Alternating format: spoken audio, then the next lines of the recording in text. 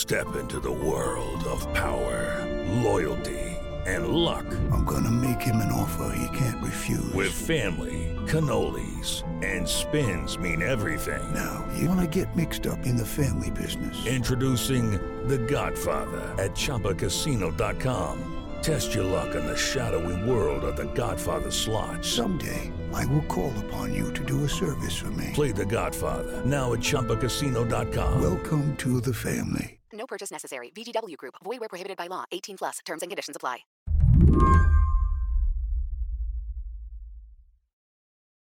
So how many mass shootings have you covered? Oh, God, I don't know. A lot. I've been doing this for 40 years. Ross Ramsey is the executive editor of the Texas Tribune. I called him up because I wanted to talk about guns in Texas, especially after the last month. The Odessa Police Department confirms that at least one suspect, possibly two, were driving around the region. They're randomly shooting at individuals. They have confirmed at least 20 people have been killed at that mass shooting in El Paso, Texas. Texas grieves for the people of El Paso today. So you get a little bit cynical watching these and seeing a series of incidents, a series of mass shootings. And the conversation after each of them is maybe this is the one that will change the conversation. And to date, none of them has been the one that changed the conversation, certainly in Texas. Ross follows this conversation like he's predicting the weather, watching politicians like he's tracking a storm. So you watch what they say right after the event, but then you develop a reflex for waiting and seeing what they say 2 weeks after the event. You know, after this initial shock goes by and after this is not in the daily headlines, then what are we talking about? After El Paso and Odessa, Texas's governor promised action. The status quo in Texas is unacceptable, and action is needed. Beto O'Rourke began advocating for a mandatory gun buyback. Americans who own AR-15s, AK-47s, will have to sell them to the government. We're not going to. But Ross was focused on someone else. Dan Patrick is the one that surprised everybody. He's from the conservative end of the Republican pool. He's the lieutenant governor. And I'm a strong NRA supporter, and they're a strong supporter of mine. But I believe they are wrong in not expanding background checks to stopping strangers from selling guns to strangers. Usually, you know, he's in lockstep with the NRA and other Second Amendment rights groups and said, we should probably get rid of this loophole and begin requiring background checks for individuals selling guns to other individuals in what they call stranger to stranger sales, where the two individuals don't know each other. There is no need for a stranger to sell another gun to a stranger. That's irresponsible, and the NRA needs to get behind that. That's where Republican voters are. That's where many Republican legislators are. And I believe that can pass Congress. I just have to wrap this because I don't want you to. And it seems like a small thing, but it's a real breach of sort of what has been the Texas Republican political code for a long, long time. You know, don't make any laws that restrict what are perceived as Second Amendment rights. Earlier this year, Lieutenant Governor Dan Patrick shepherded through laws that allowed guns in churches, that increased the number of armed guards in schools. And then there were shootings in El Paso and Odessa, and the conversation has turned a little bit. Today on the show, could Texas be at a tipping point when it comes to guns? Ross Ramsey says it is. We'll talk about why. I'm Mary Harris. You're listening to What Next? Stick with us.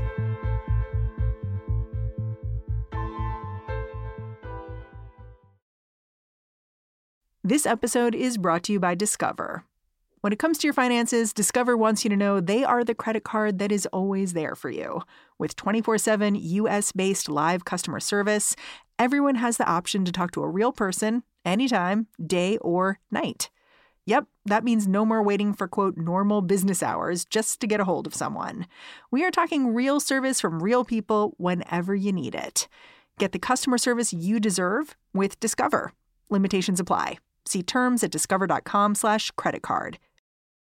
To understand why Ross is paying so much attention to Lieutenant Governor Dan Patrick, I need to explain a little bit about how Texas politics works.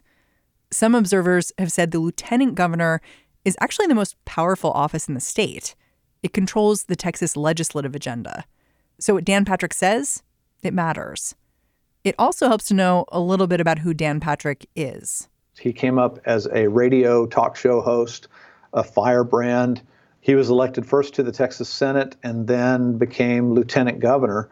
He's probably the most reliably conservative member of the Republican hierarchy. When you look to the Republican Party in Texas and say, we have sort of this conservative social culture Republicans over here, that's kind of the Dan Patrick wing. And we have the established. So Lieutenant Governor Dan Patrick is one kind of Republican, the new kind. Rumors have swirled for months that he might join the Trump administration. The governor, Greg Abbott, he started hinting he might be open to some kind of gun control, too. But Abbott is a Republican of the old school. Greg Abbott came up the sort of the slow, dependable way in Texas politics. So he's very, very well positioned in the governor's office. He polls very well. Republicans particularly like him. Very few of them outright hate him. He's not a very controversial figure in that way. These are the two stalwarts right now of the Texas Republican Party. And, they've been pretty consistent, I should say very consistent, on Second Amendment issues. When Texas was liberalizing its laws, making open carry legal, making closed carry legal, doing all of those kinds of things, they've been right there with everybody else moving those things along. It's particularly unusual and for us newsworthy that either one of them is having second thoughts about any positions on the edges or in the middle of any of those issues. I want to get into why, when you looked at the reaction to what happened in Odessa and El Paso, you think that there's been a change. And I'm wondering if you can talk a little bit, particularly about the governor and the lieutenant governor and how you've watched their position on guns evolve ever so slightly. And sure. I guess to do that, we should start off by talking about the two 2017, 2018 shootings, the school shooting and the one in Sutherland Springs. Good morning, everyone. We're coming on the air with breaking news. A school shooting with reports of multiple fatalities, this time in Santa Fe, Texas. It's outside. Overnight, the quiet town of Sutherland Springs, Texas, trying to come to grips with the nation's latest horrific mass shooting. So tell me a little bit about 2017, 2018 and how that motivated the politicians. They came out of those shootings, one at a church, one at a high school. I think, properly mortified. They were, everybody in Texas was shocked by those things. And the first reactions were, we should get everybody together. The governor called together these roundtables and actually did, a fair enough job of getting full spectrum of people from, those who didn't want any more guns to ever be in Texas to those who thought everybody in Texas should be always carrying a gun, and listened to them and tried to find some common ground. And most of the common ground that they came out of there with had to do with things like, mental health issues, recognizing people who were in trouble on one hand, and then talking about architecture in the way that you've heard after other school shootings. That was sort of the safe space they could all agree on. And then the edge of that was this argument that the governor made for just a minute that, maybe we should consider red flag laws in Texas. And these are the laws that say if you know of someone who has become either a danger to themselves or a danger to other people, then there ought to be some way for a court to have a hearing and then take away their guns for some period of time until, they've stabilized, things are under control again. And the governor, he said, we should talk about those laws. And Dan Patrick, the lieutenant governor, said that's not going to go anywhere in the Senate. And that's where that stopped. And then you go through a legislative session, then you come out and you have the shootings in El Paso and Odessa. And now it is the lieutenant governor who's saying, we need to redo this law on background checks for stranger to stranger sales, as they call them. So they're both sort of edging toward it without edging there together. Right. Yeah, it's interesting to think of them where it's like one is very establishment, sort of old school GOP, and the other one is new school. And if both of them are moving in the same direction, then it really tells you something because it's both versions of being a Republican right now. Well, you have to look at, the thing they have in common, which is the Republican electorate in Texas. And, those guys are both really good at politics and they can read a crowd. And I think the crowd's moving. It's hard to wrap my head around the idea of Texas changing its mind when it comes to guns. Because for me, the quintessential Texas gun story is what happened in 1991 after a gunman opened fire and killed 24 people at Luby's Cafeteria in Killeen, Texas. The police department here in Killeen is describing this entire massacre as a very complicated jigsaw puzzle, and they don't have all the pieces. At the time, this was the deadliest mass shooting in the United States, and it played a critical role in shaping Texas's gun laws. That's because one of the survivors, a woman whose parents were killed, said she could have stopped the gunman, but she left her gun in her car because back then, carrying a pistol in public was illegal. You know, is it possible my gun could have jammed? Sure. Is it possible I could have missed? Sure. But I can tell you I've hit much smaller targets at much greater distances. The woman who was at Luby's when her parents got shot, was elected to the legislature shortly after that and was one of the big gun advocates in the legislature for some time. Her name is Susanna Gracia Hupp. And she carried that argument for a long time and said, had we had a gun, we couldn't even throw a salt shaker at this guy. And, you know, he killed all these people in Luby's. As I mentioned, I'm not really mad at the guy that did this. And I'm certainly not mad at the guns that did this. They didn't walk in there by themselves and pull their own triggers. The guy that did it was a lunatic. That's like being mad at a rabid dog. I'm mad at my legislators for legislating me out of the right to protect myself and my family. I'm wondering how she ended up influencing local politicians and sort of changing the debate just by being part of the conversation at the local legislative level.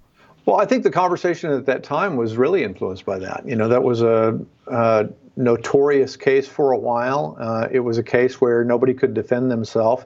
And one legislative solution, which was a response, frankly, to public opinion, was, you know, had anybody been able to defend themselves in there, that might have come out differently. So the legislature's, you know, preference really and the situation both argued for arming people and making sure they could defend themselves if somebody crazy came in with a gun. So this idea of liberalizing gun laws, making it easier to defend yourself, it became ingrained in the Texas legislature. And anyone who's tried to change that, make it a little harder to get a gun, has been met with a lot of pushback. I found this video from a few years back of a gun rights supporter who'd gone into the legislature to confront a state lawmaker.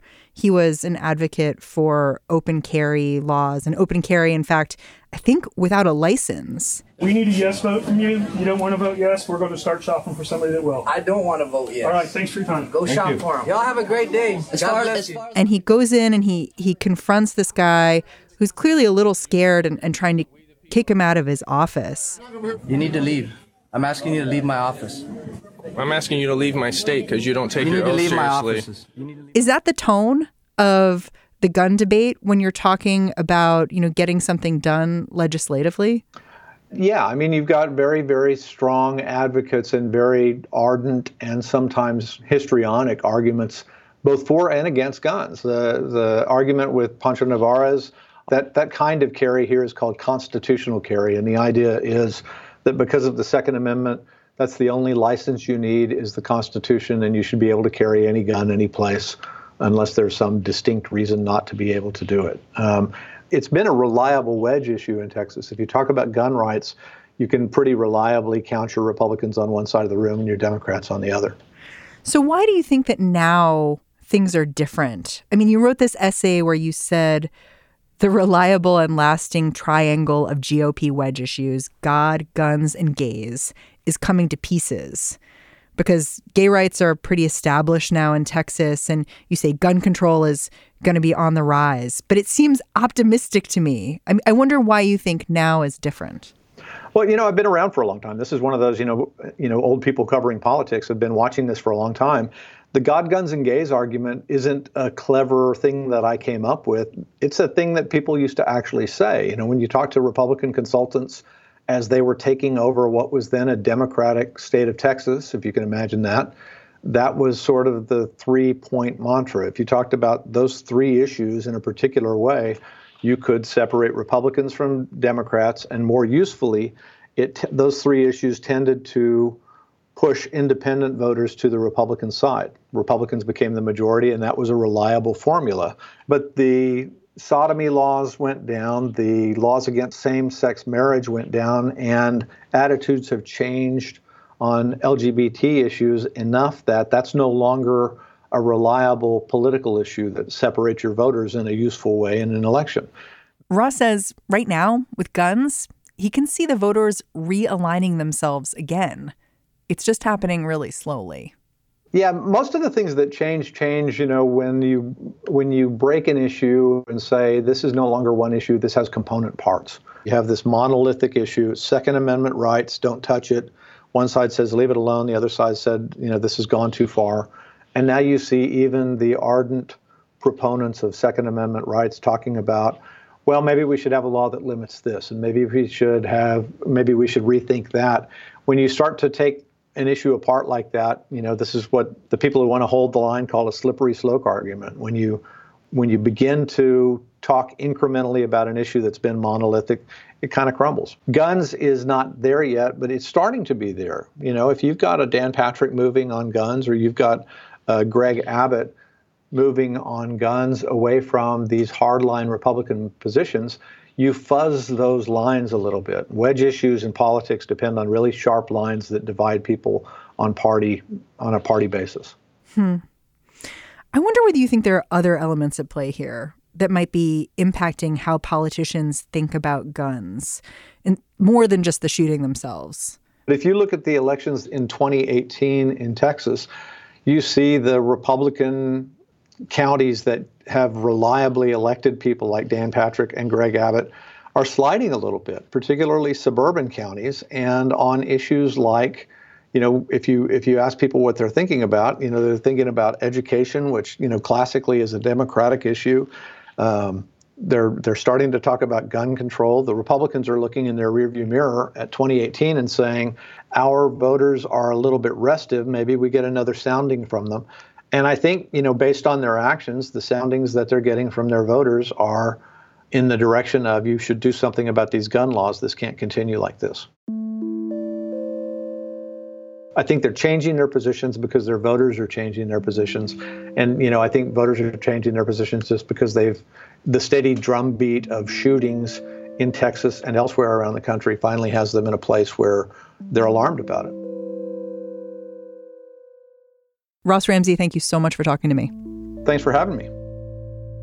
Ross Ramsey is the executive editor of the Texas Tribune.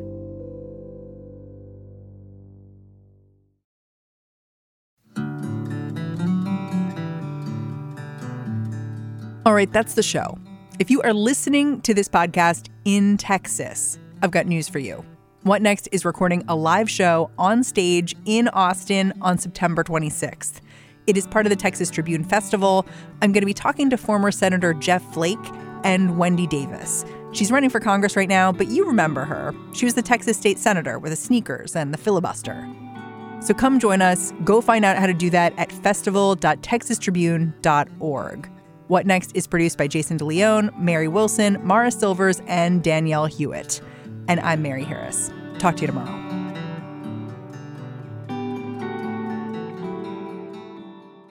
Hey guys, it is Ryan. I'm not sure if you know this about me, but I'm a bit of a fun fanatic when I can. I like to work, but I like fun too. It's a thing. And now the truth is out there. I can tell you about my favorite place to have fun. Chumba Casino. They have hundreds of social casino style games to choose from with new games released each week. You can play for free anytime, anywhere. And each day brings a new chance to collect daily bonuses. So join me in the fun. Sign up now at ChumbaCasino.com. No purchase necessary. VGW Group. Void where prohibited by law. See terms and conditions. 18+.